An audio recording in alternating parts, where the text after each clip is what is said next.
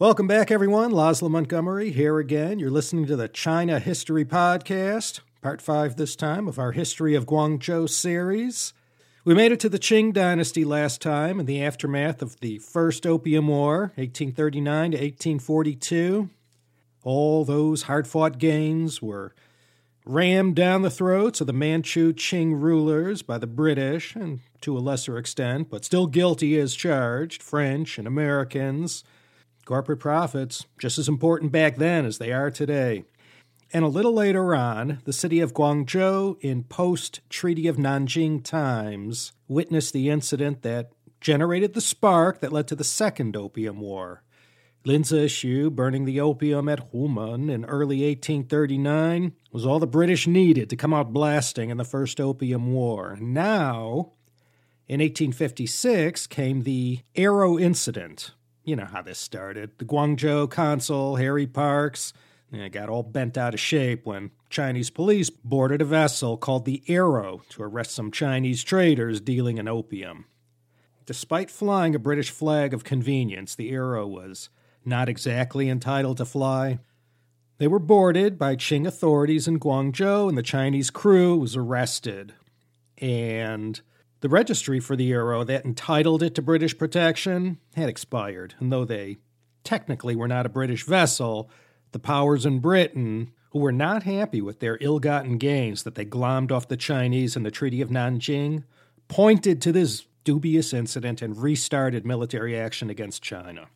Now, 1857, when this all reached a good froth, was perfect timing for any foreign power to take that vulture head and sink it into the entrails of the Qing Empire.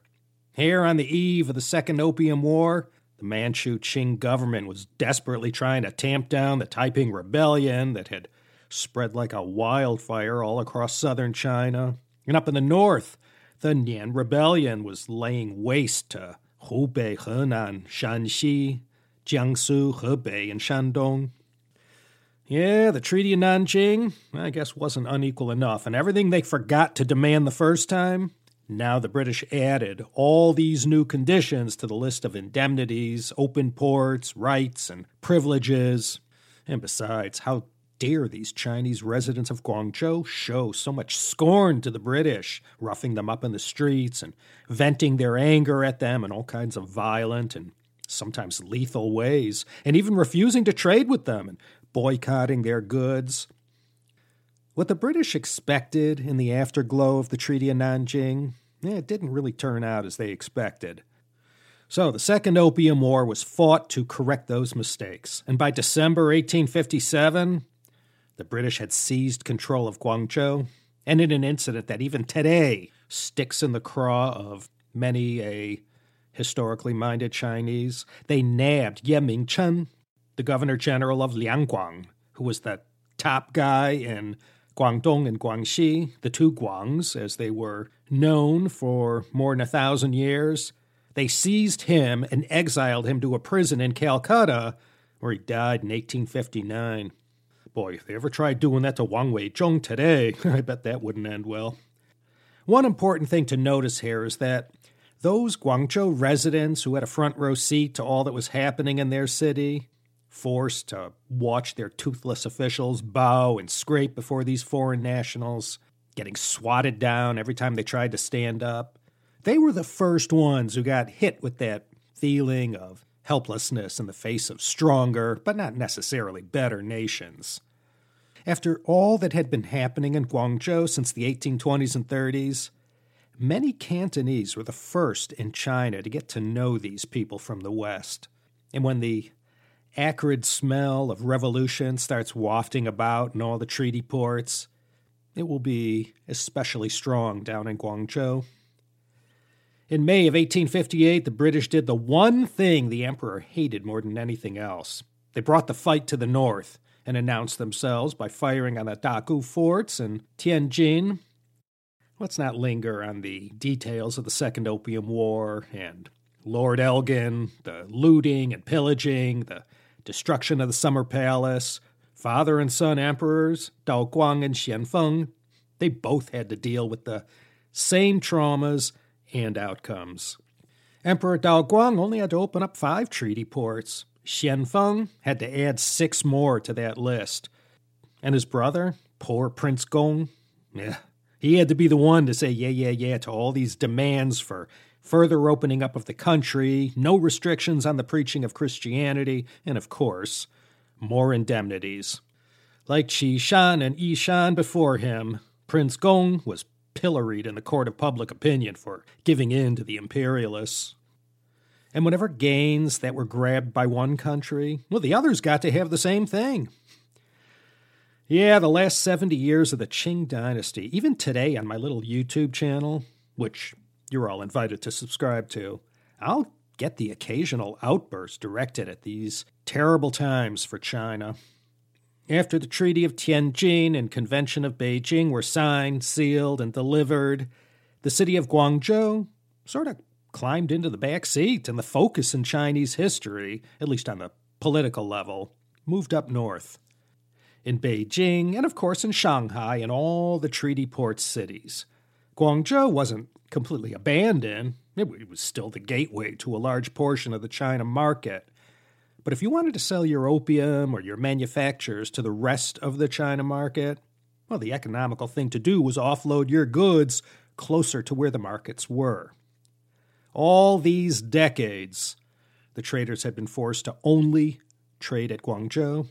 Now they were completely liberated. They had all of China now to pretty much do as they please, which was to make money, which, when you grind it down to the nub, is the whole point of imperialism and colonialism. Well, Guangzhou residents and people who lived in the towns and villages began to see missionaries from every denomination. Catholics, Baptists, Southern Baptists, Methodists, Wesleyans, Presbyterians. The missionaries had been around since Robert Morrison first arrived in Macau in 1807, but it was nothing like this. The missionaries who came to Guangzhou, at least, really enjoyed a great success. Even today, Christianity, Catholicism, still going strong there in 2022. In Guangzhou and elsewhere, many missionary societies worked tirelessly to raise the status of women and give them access to opportunities that were unheard of in their traditional society. Catholic and Protestant missions did so much to build schools, offer education to a wider bandwidth of people, and in expanding healthcare. Mind you, the whole matter of missionaries is something that is fraught with controversy. Because of the circumstances that brought them to China, and because their teachings clashed with the Confucianist beliefs that got baked into the culture after 2 millennia, not everyone was fond of them. There was a dark side too, and plenty of lambasting their work as cultural imperialism. But in Guangzhou and all of Guangdong, in fact, missionaries had a rich harvest and spread the good word in all directions. If you recall from that 5-part series on the Taiping Rebellion, between that and all the other uprisings, rebellions, and pockets of unrest, there was another massive migration in China. And this time, it wasn't internal, from north to south. Instead, Guangzhou, Macau, Hong Kong, Shantou, Xiamen, and Fuzhou, these places became the jumping-off point from which a massive migration of people embarked to ports all over Southeast Asia, Australia, North America, the Caribbean, South America, Europe, and in fact, everywhere. Men at first, but women later. They left the bleak prospects at home and tried their luck elsewhere. And Guangzhou played a key role as the main headquarters of all the emigration. There were the Hokkien and Hokju and Fujian, and of course the Teochews. The Cantonese and the Hoisan, their overseas adventures usually began in Guangzhou or Macau.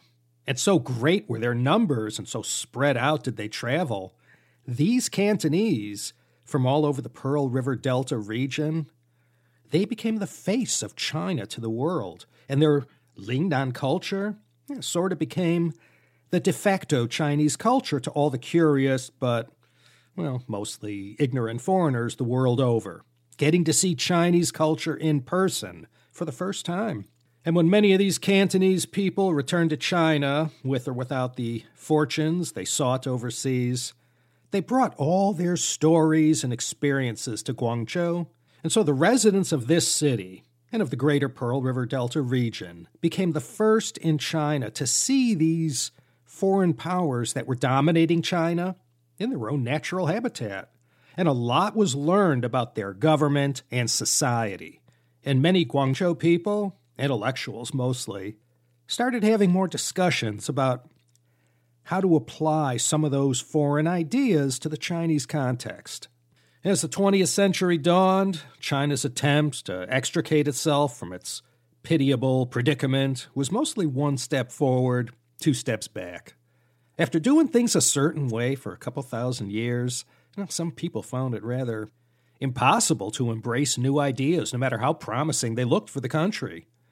The 100 Days Reform Movement, June to September 1898, was looking to be China's most promising campaign to finally make the hard choices that needed to be made. But once this movement, led by Kang You-wei and Liang Qichao and others, failed so spectacularly, more and more people began to say the Manchus had to go. They were the problem.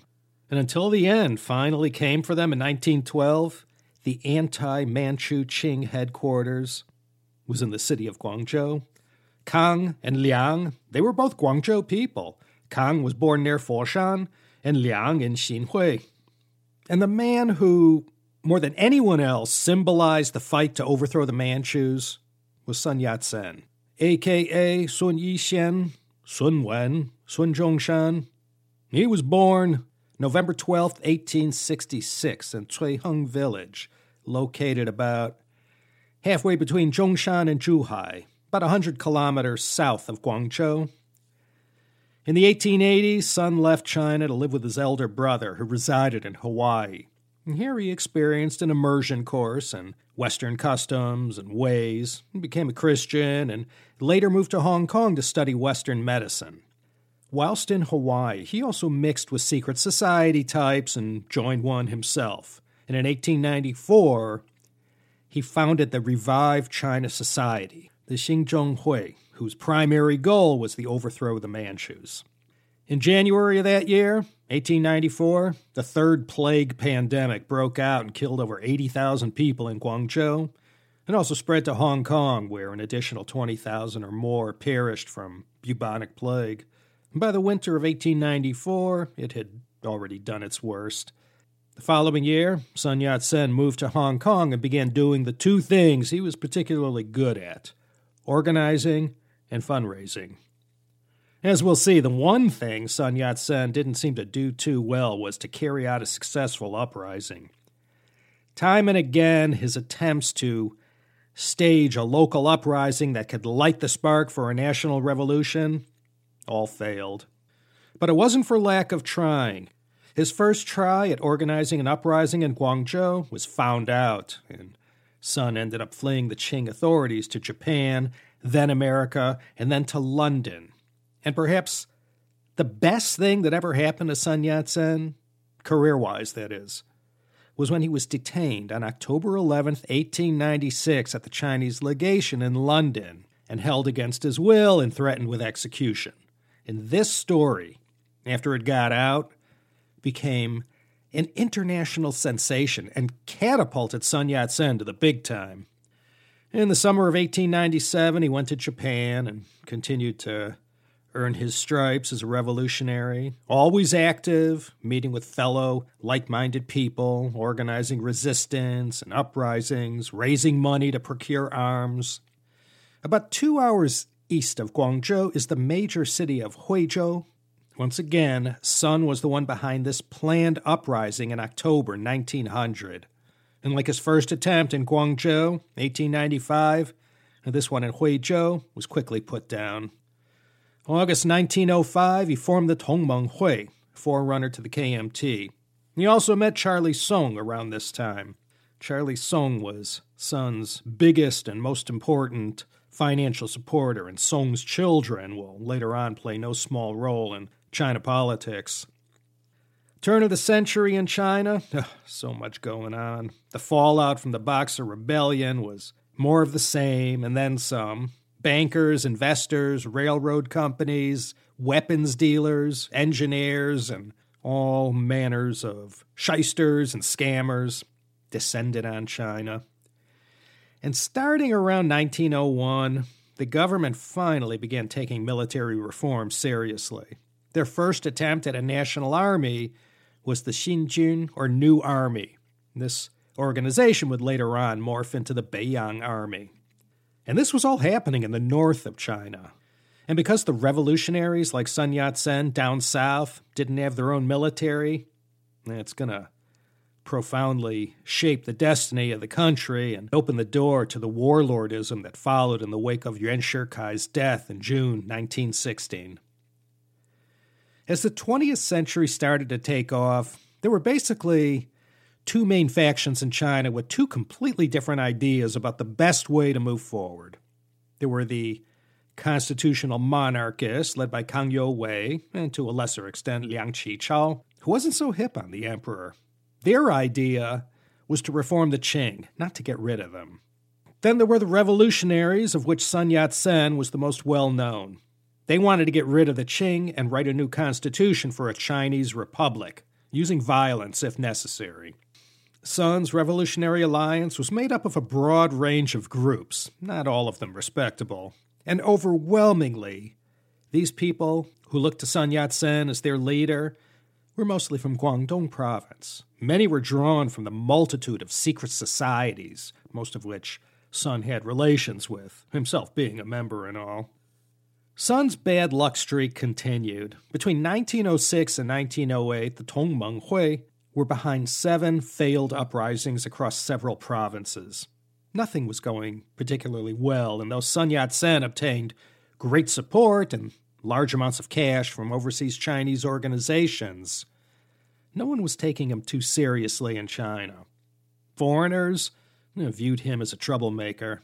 They were in for a penny, in for a pound with the Qing government in Beijing. They knew who buttered their bread as far as all the infrastructure and weapons contracts went. Whatever Sun Yat-sen's merits were, the foreign powers in China were all lined up with the one institution he was committed to bring down. Without wandering too far out on a tangent, we all know on October 10th, 1911, a bomb accidentally went off in Wuchang, Hubei province. And somehow, through a concatenation of events, the Qing dynasty fell. Just like that. Sun Yat-sen read about the Wuchang uprising in a Denver newspaper whilst en route to Kansas City. If you recall from that Homer Lee episode, Sun was on his way to Europe to enlist the support of the British and French, but he left both places empty-handed and arrived in Shanghai on Christmas Day, 1911. By the way, one other milestone in Guangzhou history also happened in 1911. This was the year the Kowloon Canton Railway began service in between the former Crown Colony and the city of Guangzhou. With the KCR, the ride now took less than 4 hours, station to station. And from 1912 to 1916, Yuan Shikai was the man of the hour, controlling events and dreaming his ill-fated dream.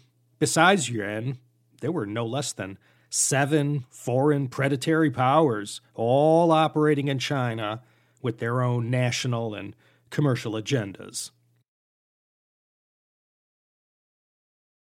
And we're back. Events in Guangzhou took a back seat as far as all the history and drama unfolding in China during the final years of the dynasty. But on March 20th, 1913, came the assassination of Song Jiaoren, and whatever hopes there were for the Chinese Republic began to fade quickly. Yuan Shikai began straying from the script, and instead of a republic, what resulted was the warlord era. Between 1917 and 1922, Sun Yat-sen tried to push back against the warlords by creating a rival government down in the south, based in Guangzhou. And this rival southern government made 3 attempts, all failed, to put an end to warlord rule. This period of pushback, led by Sun Yat-sen, was known as the Hufa Yundong, or Constitutional Protection Movement. They sought to protect the Constitution that the warlords were making a mockery of. The first try lasted from 1917 to 1920 and came as a result of the pigtail general Zhang Xun's botched attempt to restore the Qing dynasty.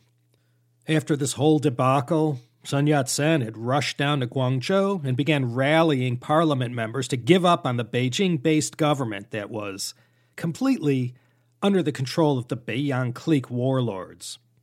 Sun urged members to come down to Guangzhou, where he was establishing this rival government bent on overthrowing warlord control. End August 1917, about 100 parliamentarians answered his call and abandoned the northern government and took their chances with everything Sun Yat-sen was trying to set up. Without any military or weapons to speak of, everything Sun was trying to organize was little more than a pipe dream. And without an army to fight against these Beiyang warlords, nothing was ever going to come of this rival government in Guangzhou.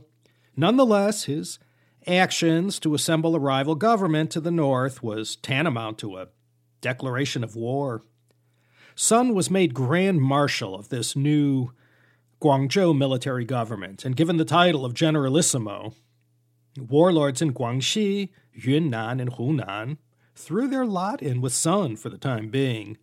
In November 1917, when Duan Qirui led an army to crush this southern rival, he was soundly defeated and forced to retreat from the political scene for a while, not to mention step down as the premier of the northern government.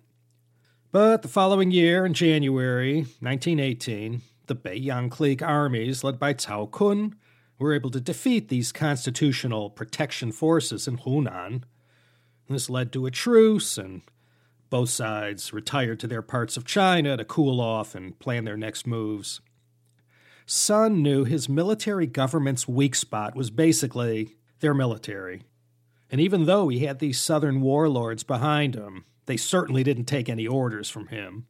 In May 1918, after being strong-armed time and again by the Guangxi clique generals, Sun finally had to admit defeat and resigned as Generalissimo of the military government based in Guangzhou. This whole rival southern government fell under the control of the Guangxi clique, which ended the first attempt to protect the Constitution.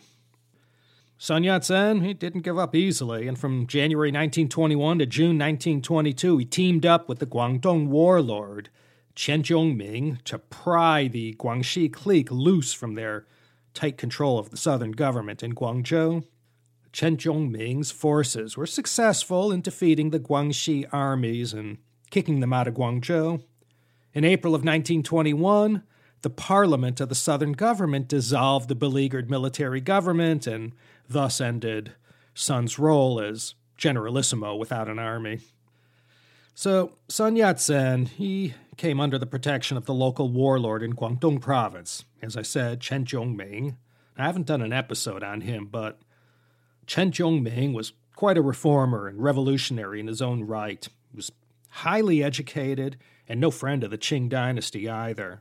He had been among the founders of the Chinese Assassination Corps that I discussed in that CHP 302 episode on Chinese anarchists. He had worked his way up the Guangzhou and Guangdong political and military hierarchy to become military governor of the province. Though Chen Zhongming took the side of Sun Yat-sen and forced the Guangxi warlords out of Guangdong, these two, Sun and Chen, they took opposite sides on the issue of how to carry out the revolution. Sun Yat-sen chose violent upheaval. In his mind, there was no other way. Chen Zhongming wanted to do things more peacefully. His altruistic goal to unify China was to turn Guangdong province politically, socially, and economically into a model for the rest of the country to emulate. Sort of a variation of what Deng Xiaoping would do in 1980 when the Shenzhen Special Economic Zone was created. Guangzhou became the center of KMT organizing, and Sun Yat-sen was at the center of all that, using this base to achieve his objective of national unification. Sun and Chen Zhongming were strange bedfellows from the very start, and it didn't take long for them to start bickering, and this relationship wasn't fated to last long, and in 1922, it was over between these two. May 1922, after two unsuccessful outings with this constitutional protection movement, Sun was aiming to be third time lucky and called for a northern expedition to unify China. Nothing came of it, but this notion of a northern expedition did have staying power, and it would take until 1927 to see it happen. But the idea was still premature and never gained traction, and it was chalked up as yet another loss for Sun Yat-sen. He wasn't getting anywhere, and still, no one among the foreign powers was willing to support him. That would have been bad for business. So carrying all this baggage and mounds of disappointments and doors closed in his face, this was when Sun Yat-sen left Guangzhou and went up to Shanghai and began his talks with Adolphe Joffe of the Comintern. And this led to the 1923 Sun-Joffe Manifesto and all the tortured and difficult history that grew out of this ill-fated relationship. No one in the West was beating a path to Sun Yat-sen's door to offer support, so we got this instead. Once the Soviets had insinuated themselves into China's internal affairs, the whole United Front charade began to play itself out. As you all know, later this year, in 2022, will be the 20th National Congress of the CCP. Well, in 1923, with things being the way they were, communists and nationalists burying the dagger, the CCP held its party congress in Guangzhou. This was the third party congress, June 12th to June 20th. They held it at 31 Shuguyuan Road, right in the center of the historic Yuexiu district, where most of Guangzhou history seemed to play out.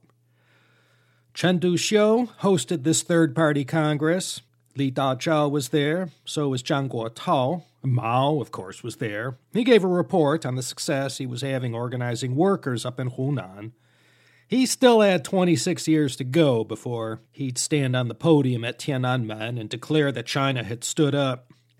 The main topic on the agenda was what to do about this whole new joining together with their nationalist rivals.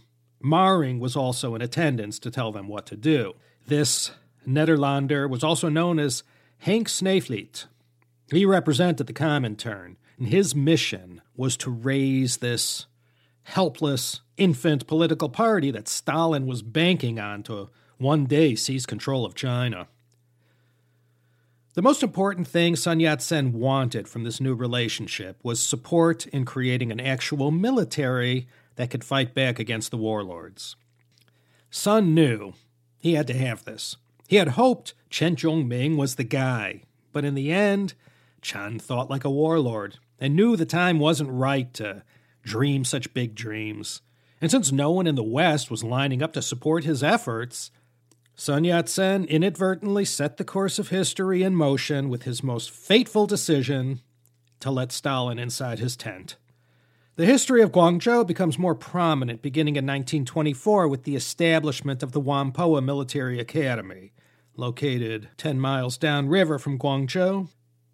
Built with Soviet aid, Whampoa was going to be the mechanism that Sun and his supporters planned to use to take down all the warlords and unify the government under KMT rule. Michael Borodin, on behalf of the Soviets, served as the first puppet master in Guangzhou, directing the course of events. And this is where Chiang Kai-shek gets his first big break, being named commandant of the academy, with Zhou Enlai acting in the role of head of the political department. But this microns-thick veneer of cooperation between the communists, other leftists, and the nationalists changed drastically on March 12, 1925, with the death of Sun Yat-sen. He only lived to 58 years old. Historians today are often quite harsh with this oft-called father of modern China. He certainly didn't have many victories or achievements to speak of, but no one had his prestige and international name recognition. So with his sudden passing at such a key moment in Chinese history, what we ended up getting instead was Chiang Kai-shek. Following the May 30th incident in Shanghai in 1925, one of the many things that followed was the Guangzhou-Hong Kong strike, June 1925 to October 1926. when those Chinese demonstrators were fired upon in the Shanghai International Settlement, it set in motion all kinds of events directed against the foreign communities. Besides this long-lasting and devastating strike of 1925-26 that brought commerce almost to a standstill in Guangzhou and Hong Kong, there was also the lesser-known Shaji Massacre of June 23, 1925. Today, along the Pearl River waterfront on Yanjiang West Road, where the Renmin Bridge is, there's a memorial to remember this event.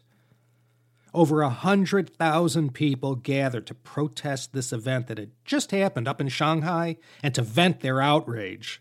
Fearing for their lives, just as that Sikh detachment from the Shanghai Municipal Police a couple days earlier, British and French forces, aided by the Portuguese as well, facing an angry mob, opened fire on the protesters in Shaji opposite Shamian Island, where so much of the tortured history of Guangzhou took place going back to the 1830s.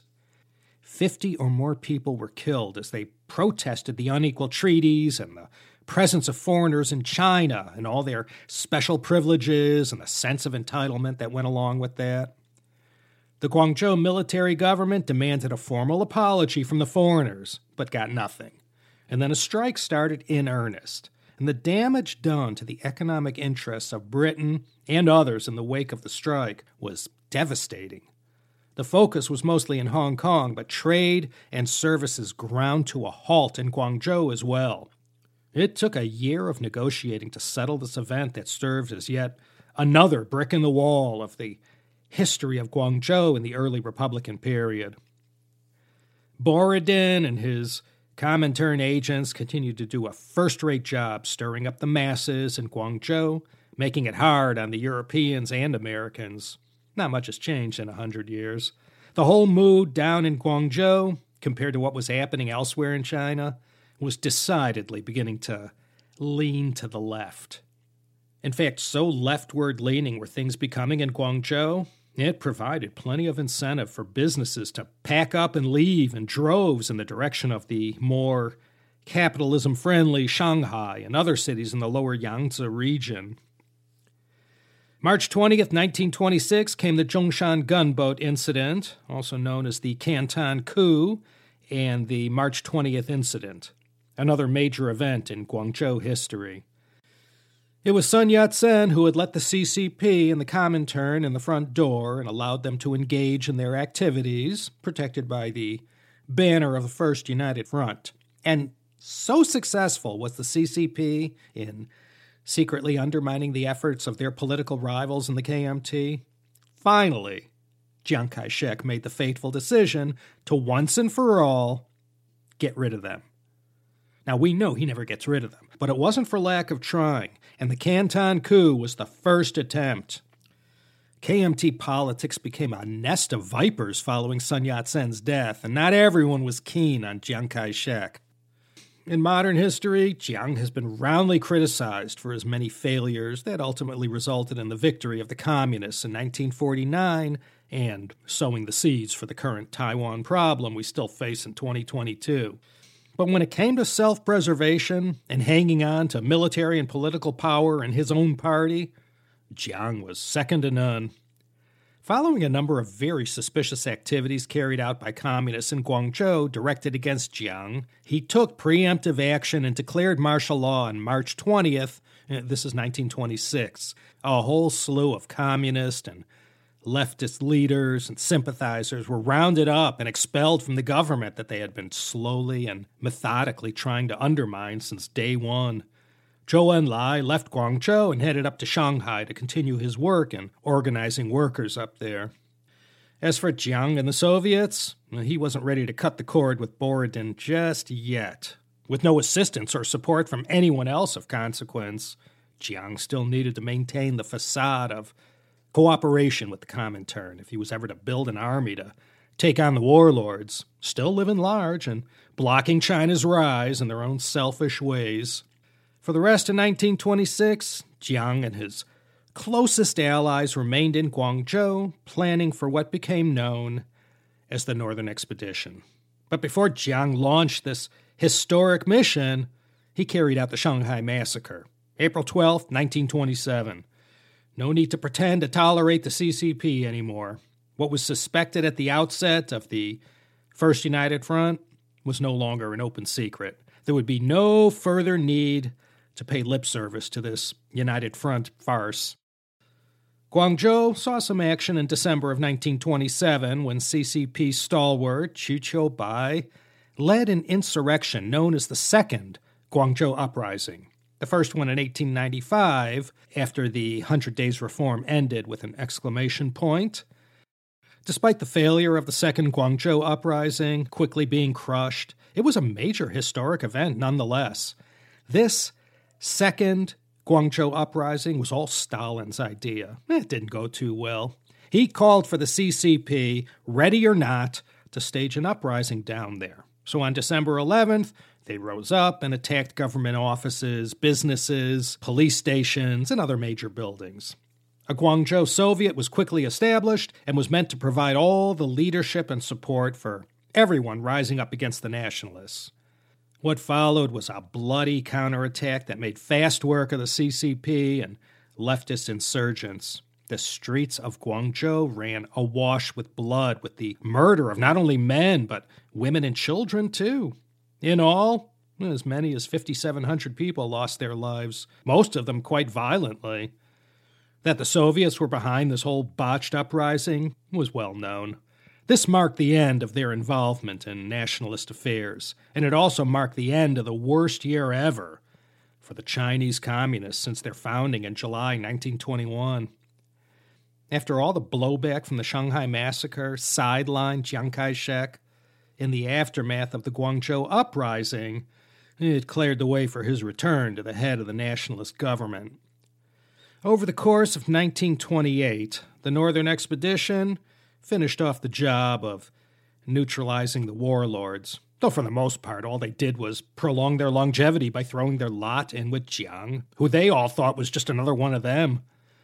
The Guangzhou Uprising didn't help build confidence among the foreign merchants based there. They continued to vote with their feet and joined all those who had long abandoned the city for Shanghai.